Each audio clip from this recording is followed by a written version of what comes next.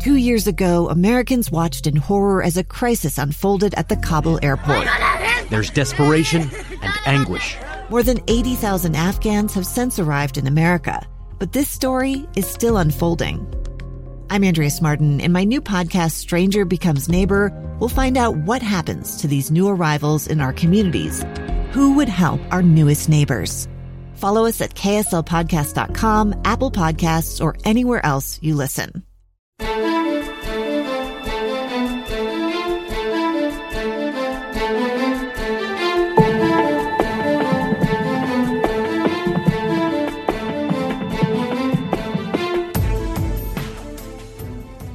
Hello and welcome to this episode of the Loudmouth Project's Voices of Reason. I'm Jason Lee along with Tara Rollins today. She's the Executive Director of the Utah Housing Coalition, who advocates for increased access to decent affordable housing. And I wrote a story this week, Tara, that is I've been following for a couple of years now, the increase of housing, mostly in the West and certainly here in Utah, but it's been increasing home ownership. The prices for homes have been increasing double digits. And along with that have been the increase, almost exactly the same, if not even more, in rental housing. Now, I know for the coalition, you follow a lot about both sides of that, and I wanted to get your impressions on what are you seeing now and what kind of situation are we creating for ourselves? Well, the American dream is definitely not going to become a dream for all of us, unfortunately, especially, the generations to come, unless something happens.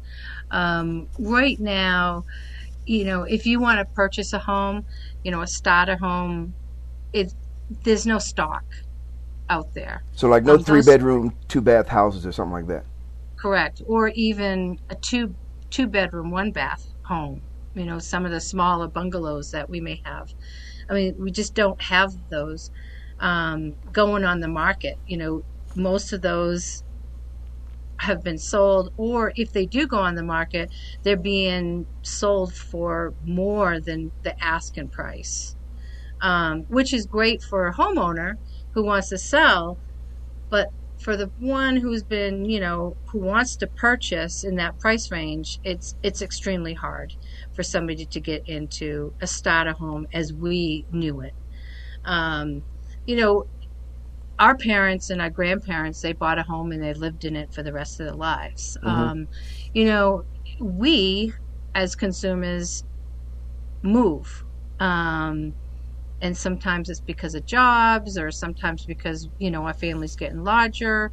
And it's extremely hard to do that now in terms of getting, moving up in home ownership. Just because, again, the stock isn't there. As soon as you move up to the next level, that stock is still very expensive. Very, very expensive, and it's scarce. So what happens when things are scarce is going to be more expensive. And so we really need to figure out a way to start building homes to the incomes that we have. And that's just not what's happening. Housing is no longer a shelter or a home. It's more of an investment. We all want to, get money back. We want, equity, in our home. Yet it's very difficult for other people to get into that game, as we, have been, we have the benefits. As we had started doing that years ago. So let me ask you, I know when you mentioned investment, so generally speaking, people, when they first move in, you like you said, if you were of our parents' generation, they may have been there for 20, 30, 40 years. Like you say, sometimes they just never moved. However, in today's society where people do move relatively frequently, if you live in a house 7, 8 years, that's kind of a lot. And if you stay in there any much longer than that, it's kind of an anomaly in that way. But what if today, like for instance in Salt Lake County, the median price for a home is about $381,000. So that means half will cost more than that, half costs less. Well, that's still a pretty high number for someone to get what essentially is the average price house.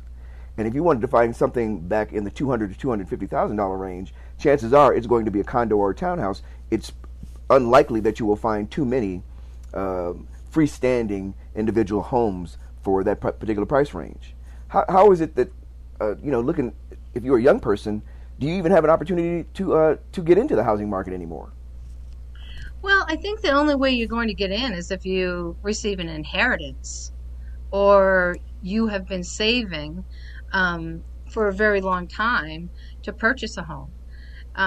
It's going to be impossible for many, many, many families. Right now, we have people leaving college with huge debts, and that only bites into their budget and what they can afford to purchase a home. So we're going to have people that are coming out of college with master degrees that are not going to be able to get in the game. And most of these, we hear it all the time, that they're still living at home with mom and dad.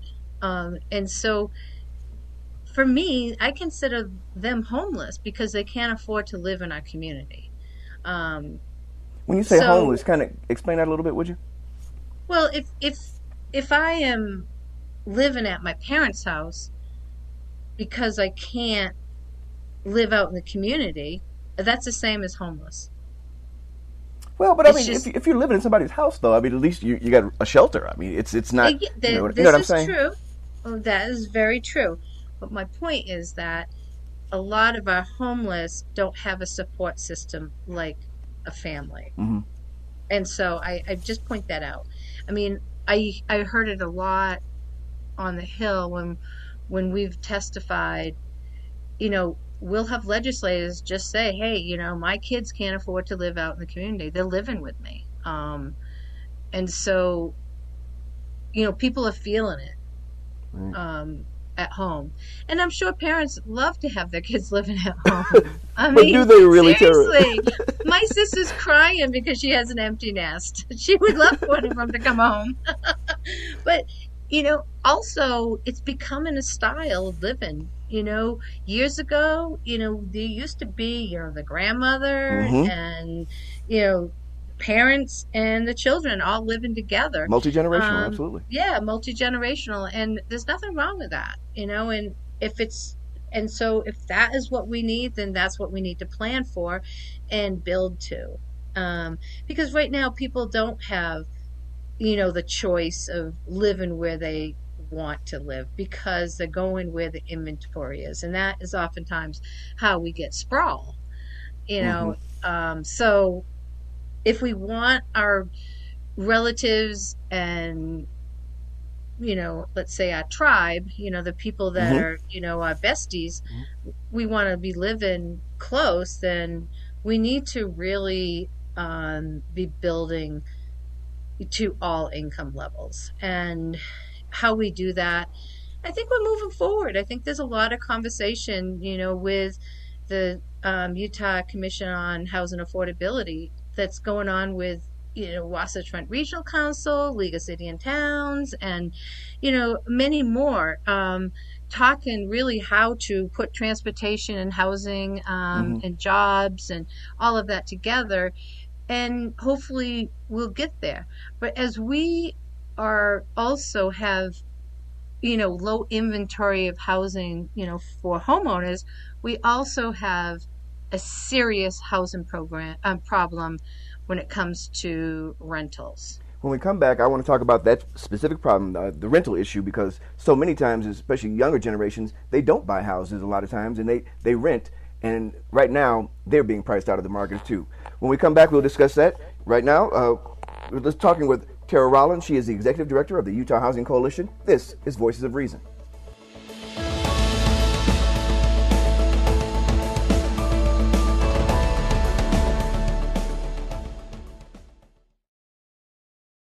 A stranger with a gun came upon two teens taking pictures under a rising full moon. But violence is only the beginning of this story.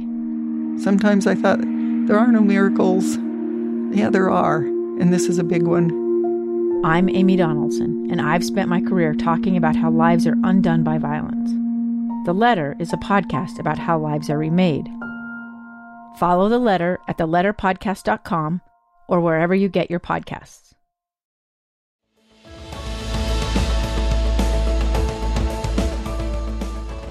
Hello and welcome back to the Loudmouth Project's Voices of Reason. I'm Jason Lee along with Amy Donaldson, and today we're joined by Tara Rollins, who is the Executive Director of the Utah Housing Coalition. They advocate for increased access to decent affordable housing, particularly throughout the Beehive State. And Tara, you mentioned how in the first segment we know that right now it's difficult to own a home, but it's exceedingly difficult, just as much almost, to rent a property these days. Even though they're building, more and more rental units, the prices for getting into those leasable units is climbing day after day after day. How are we going to be able to sustain that in terms of affordability? Well, the state would, I think if we're going to sustain as well as maintain and increase, the state is going to have to invest more money in housing. I always bring up the fact that we make the backbone of our economy is tourism, yet we don't have the foundation for our workers to be living in the communities that they're, servicing our tourism. So when you look at places like Moab and Park City, even St. George, they're being squeezed out. And some jobs are not being filled. For example, bike mechanics in Moab, so you can't rent out a bike unless you maintain it. And so, there's some real hiccups when it comes to, the jobs that support our tourism. So why aren't we investing in that foundation? We're investing, over $20 million to do marketing to bring people here, but yet we don't particularly care about the people who are here. I remember hearing the same issue with Park City, many years ago before you mentioned St. George. Park City's always been, it's a small community, but it's generally speaking pretty high income and a lot of second homes, people with a lot of money. And then those who do move up that way oftentimes are, high-level professionals, executives, doctors, lawyers, that kind of thing. And so the people who work for them, who work in the service industries for the hotels, hospitality, they oftentimes are not able to afford to live in Park City proper, and they have to live in and around those areas, and it's generally pretty rural, so it could be quite difficult for them to be able to exist in that environment. I know Amy and I have done stories about these kinds of things over a long period of time, and it seems as though I don't know that we're helping them all that much. Correct. One of the biggest issue is that income is just not keeping up with rental, and as well as now it's going to be home ownership. And so it's such a tough call because building is becoming more expensive, land is expensive, and so it's very difficult for a for-profit or a nonprofit to be able to build housing to a tourism job wage. So when you're talking about 30% of AMI, which is what is some of the lowest income housing that you try to build. Oh, AMI is, what is it, average median area income? Median income. Area median income, okay. Yep. And so to build that, it's very expensive because they're not collecting as much as a market rate apartment. And so when you look at 30% of AMI, that's like $12, $13 an hour. So these people are working. They just can't afford, their apartment. And so when I said that the state would have to, invest more money in housing, is that the developer really needs to have equity in the apartment, so they building, so they can so they don't have so much debt to pay and on the mortgage. So if you're only collecting $300 in rent, it's hard to pay a mortgage and everything else that goes along with it. So that's why it's so important to have the subsidy there. So I have a question for you about the subsidy. Is that sort of maybe the most popular or the most obvious option? What about having some of these companies in these tourist towns that are benefiting from these workers who I think are making, I think the wages are as much an issue as the cost of housing. Because there's also the cost of food and transportation in these communities that's much higher than it is in, like say right down here where I live in Taylorsville. So what other solutions are there? Because I don't have a ton of faith that the government's going to step up. They'll step up some of the way. I don't know that they'll step up to what's needed. Well, I think there's some good news around that a little bit. And that is at the last Commission on Housing Affordability, Senator Andrig, spoke about collaborating with the Governor's Office of Economic Development. And when we're looking at, businesses to come to our community, how can they be helpful in terms of housing and housing dollars, and what are they going to be paying their employees? So that's a huge step. But what you're indicating is why aren't the people that are making money in these tourist towns stepping up and helping? And part of the problem is I don't think we've asked. And I say that because I use the example of the bike mechanic down in Moab. And we could say the same thing with ski tuning in Park City or, chambermaids, anything. Follow the money. Is their bottom line going to be better if they help with housing? So absolutely. So Trek Cannondale bikes, let's say. Why aren't we asking them for, something out of their foundation? Most of these companies have foundations and they're already giving back to the community. Look at chambermaids like Holiday Inn, let's say. They have a foundation. Walmart has a foundation. Why are we not trying to partner in that fashion? When you look at Park City, we have even higher end like Bogner. So many other brands that we just are not asking that question, how they can be part of the community and housing. I know part of what they would probably say is that our job. I mean, is it their job, Tara? Well, I think it kind of goes back to even the question of whether or not government should be in housing.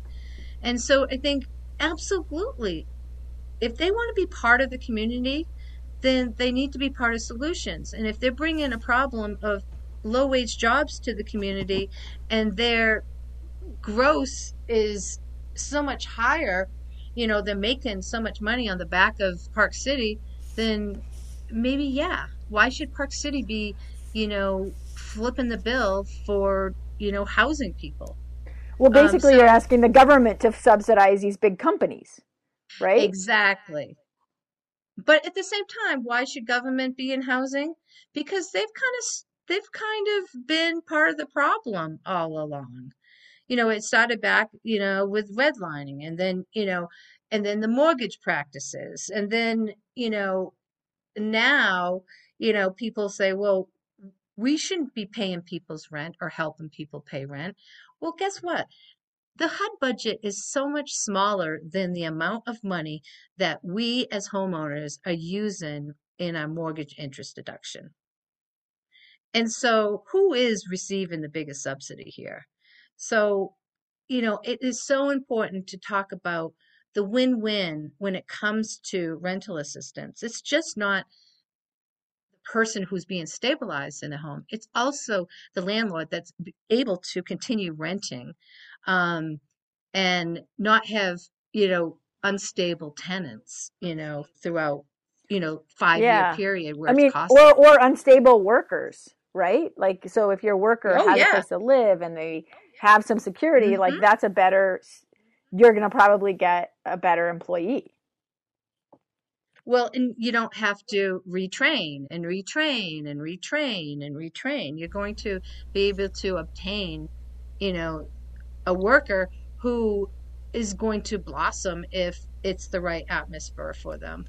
When we come back, I want to continue this discussion because I think wages, to me, is the one thing that hasn't been increasing at the level that the cost of living has been increasing. We'll continue our discussion with Tara Rollins, who's the Executive Director of the Utah Housing Coalition. This is Jason Lee and Amy Donaldson. You're listening to Voices of Reason.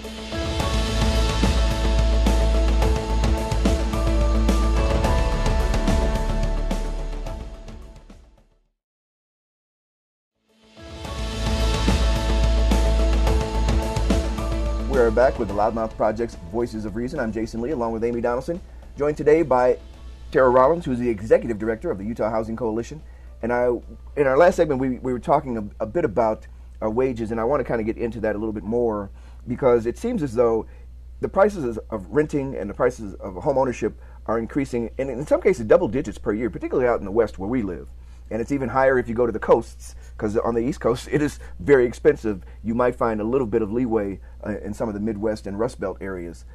But the thing that hasn't been keeping up with the cost of living, particularly the cost of housing, has been wages.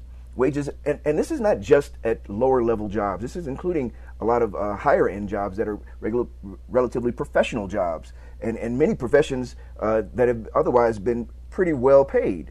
But they haven't been going up at the rate that you see what it costs to try to get into a place that's decent and affordable. How do we begin to address that issue when we can kind of toggle with the things to help maybe affordability in terms of government help, but in terms of getting companies to pay more, how do we do that? Well, that's a very good question. I think that, years ago, and I don't know the particular law in particular, but people couldn't gross a certain percentage higher. So you could only gross 10%.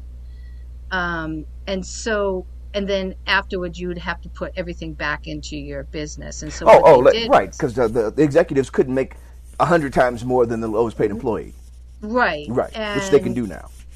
Exactly. And we need to go back and look at some of the things that worked like that. I think the bonuses that, corporations are making are just disgusting, on the backs of the lowest wage earners, and so I think we really need to look at that. I also think that, when you take out a small business loan, your practice should have a livable wage, that you're paying livable wages. Why are we, I'm generalizing obviously, but why are we paying for, somebody's second home in a boat, in a camper, all that, while what's happening is their workers are struggling at the very bottom. They're having to move their children from school to school, perhaps maybe even sleep on couches, it's just, I don't know, it's just so unfair that, there's so many books about, getting rich off the poor, and that's what's absolutely, I feel, happening. And there needs to be a real concerted effort into having that type of dialogue. But it's very sensitive because we have a lot of small businesses in our state. I mean, look what's happening with COVID. And also look at who are our essential workers. They're all our lower wage jobs. Our grocery stores, right. Our people at the hospitals, the people that are cleaning.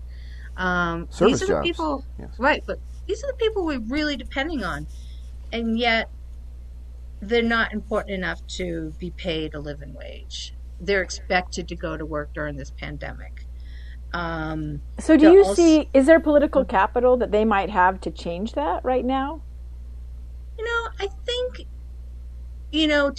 now would be the time to be working with organizations, anti-poverty, organizations, nationally around this particular issue. Because, with the fact that we have spent so much money on housing assistance just in our state alone, it's so important to understand that people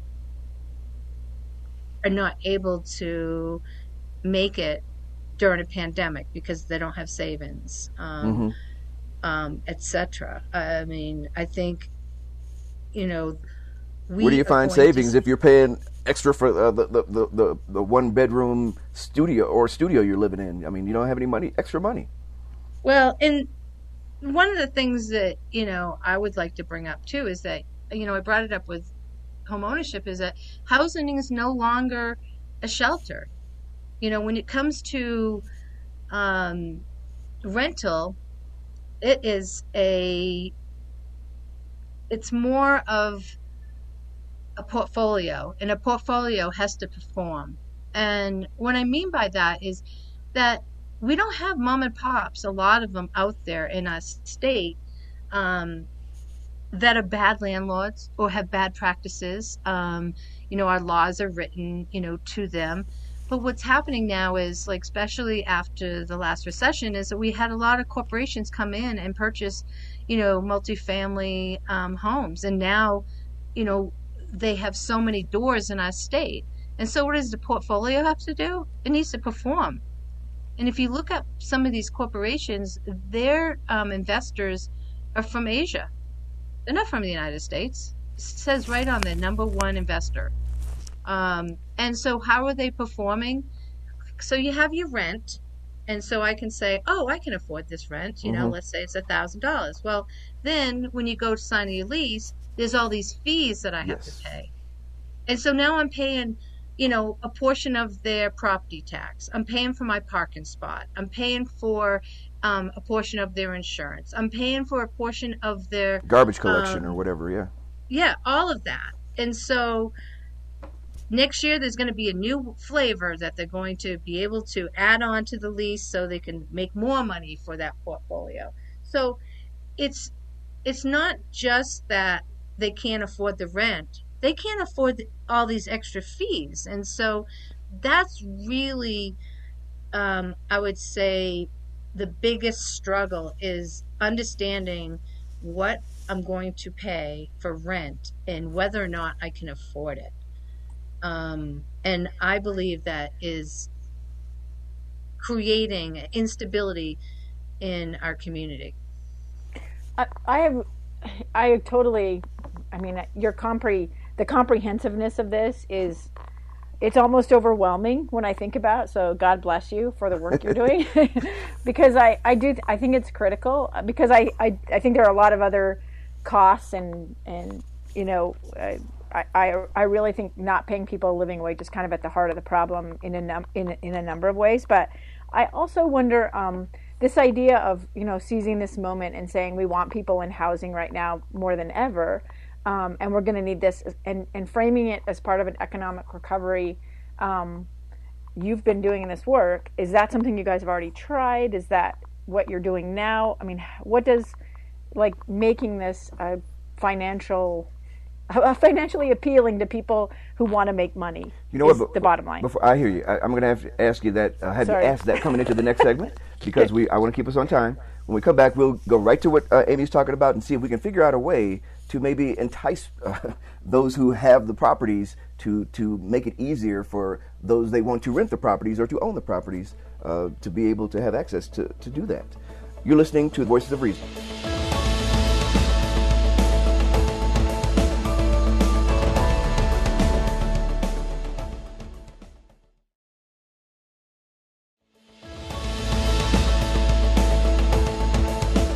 We are back with the Loudmouth Project's Voices of Reason. I'm Jason Lee, along with Amy Donaldson. Today we're speaking with Tara Rollins, who is the Executive Director of the Utah Housing Coalition, who advocates for increased access to decent and affordable housing. And she has been schooling us on some of the crazy issues that we have to deal with. And one of the last of which was talking about how even for rental housing and certainly now with home ownership, they are investments and parts of portfolios. So the owners are trying to figure out ways more and more for the people who come to them to, be housed in these units to pay more and more of their costs.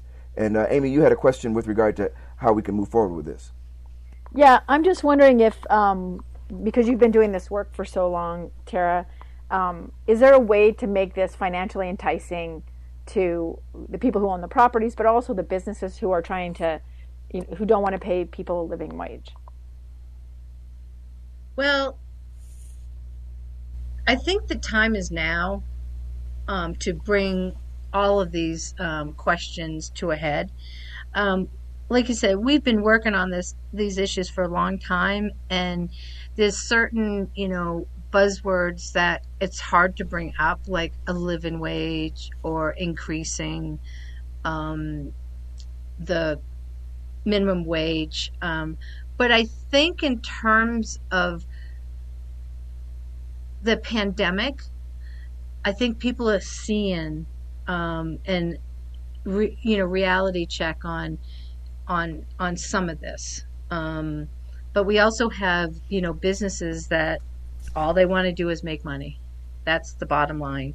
And so how do we mesh that? And how do we bring the government to really be the guardrails for this? And I think it's just a very difficult conversation, and we need to have more people that could make a difference vote, number one. Number two is, go talk to their legislators, their mayors, their commissioners, in the state, as well as, their city councils. I mean, they need to hear from them. It's more powerful when it comes from somebody who is on the ground than it is for somebody like me. They see me coming, they say, "Oh, I know what she's going to say." Well, and Tara, don't you think that these people are too busy trying to survive and to pay their bills, and some of them have a couple of jobs because they are making low wages? I mean, I think that's part of the problem. Is it's accessing our political system or accessing our elected officials is not always the easiest thing. Well, I agree, and I really think that one of the National Low Income Housing Coalition has created an incredible, impactful group, and it's Opportunity Starts at Home campaign. And so we don't just have housing people talking about housing. We also have like Intermountain Healthcare talking about housing, University of Health talking about housing. That is so important. We also have AARP talking about housing. I mean, a lot of the national organizations are meeting, a monthly and coming up with housing policy together. And so, it's an incredible, go on their website. And so we've been able to, as a coalition,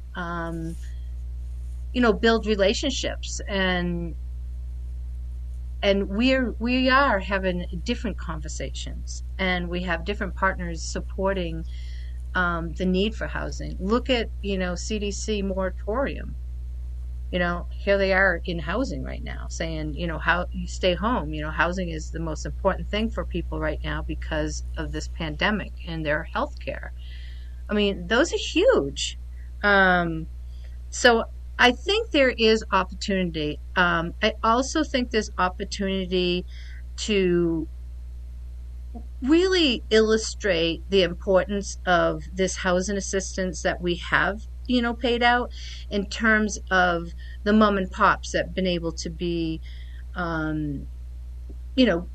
paid their rent, so they can pay their mortgage, so they can pay the utilities.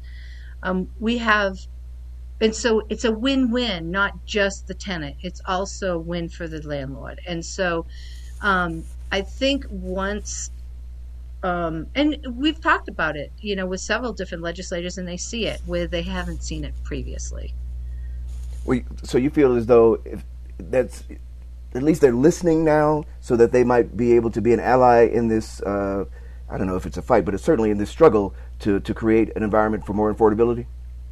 Yes, I mean, I think that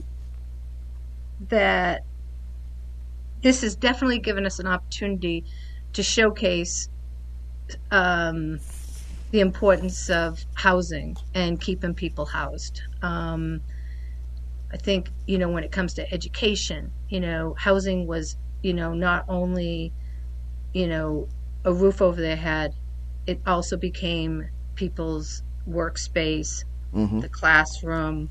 And certainly so, today. Yes. And so how do we continue to maintain people in their housing so they can learn? So I'm hopeful. I mean, I think that legislators understand they're starting to understand that importance. And because last year they were saying, well, housing assistance, that's just, housing, Medicaid for housing type thing. And so I think they're looking at it through a different lens now. And, my hope is that, the apartment association will be able to, stand up and really make a good case for how important it is to the landlords, not just the tenant. Well, and I'm really hoping you can convince businesses that this is an investment. I mean, they all understand that, right? This is an investment in human beings, human capital, and that can only benefit your company, right? I agree, and I think that if you talk to some people that even have some franchises here that have invested in their employees, it's unbelievable the people that they have empowered to move on to go to a trade school or a college and become an important person in the community, and that's because they did pay higher wages and they were able to attract and maintain people living there, opposed to a lower wage where they have to, the person leaves because they get a, better opportunity. 50 cents more, to make, and then they have to retrain somebody, and, everybody's happier, when you make more money.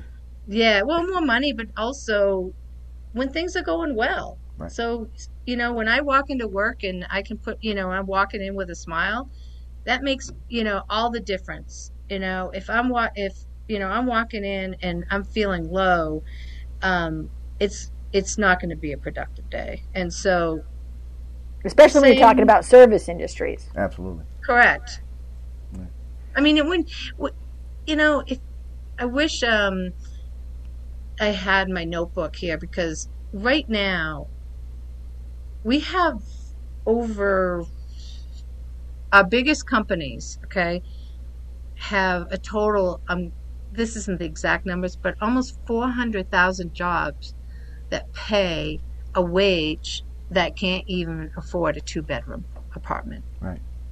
And so people say, oh, well, so there's 2 people, living in the household working, but yet we have a lot of single parents out there. With children, they got to clothe and feed and house. Oh, let's not even bring up daycare. Right, because that's even crazier. Yeah. There's a lot to go. Listen, I want to thank Tara Rollins for joining us today. She's the Executive Director of the Utah Housing Coalition, advocating for everybody who needs a decent, affordable place to live, and you're doing great work. Thank you so much for joining us. Join us again for the next episode of the Loudmouth Project's Voices of Reason. If you have comments about our show, please contact us via email at voramed@gmail.com or at vorjasonl@gmail.com. You can also find us on Twitter at ADOnSports and at JasonLee1. Our show's Twitter handle is at VOR Podcast. Check out our Facebook page, and you can also find and subscribe to free episodes of our podcast on every place where you find interesting content. Be sure to review our show as well. We love to get your feedback, and it helps us grow our audience. Until next time, I'm Jason Lee, along with Amy Donaldson. When you engage in passionate debate, do your best to keep your dialogue civil. Try to be the voice of reason.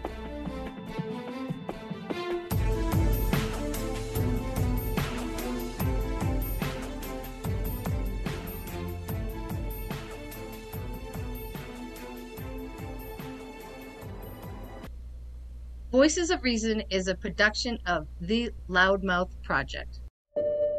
I'm Dave Cawley, investigative journalist and host of the podcast Cold.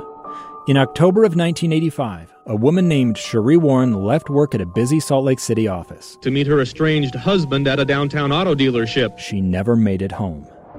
Cherie's car surfaced weeks later in Las Vegas. In the parking lot of a hotel casino. No one knows how it got there. Strange. It was strange. Both Cherie's estranged husband and her boyfriend raised suspicion for investigators. I kind of thought that he might have done something. But no arrests were ever made. In Cold Season 3, we dig into double lives, make new connections in the case, and examine the difficulty raised by reasonable doubt. We want answers just as much as anyone else. They have creeps like that now too, so nothing's changed. That's the new Cold Season 3, The Search for Cherie, now available anywhere you get your podcasts.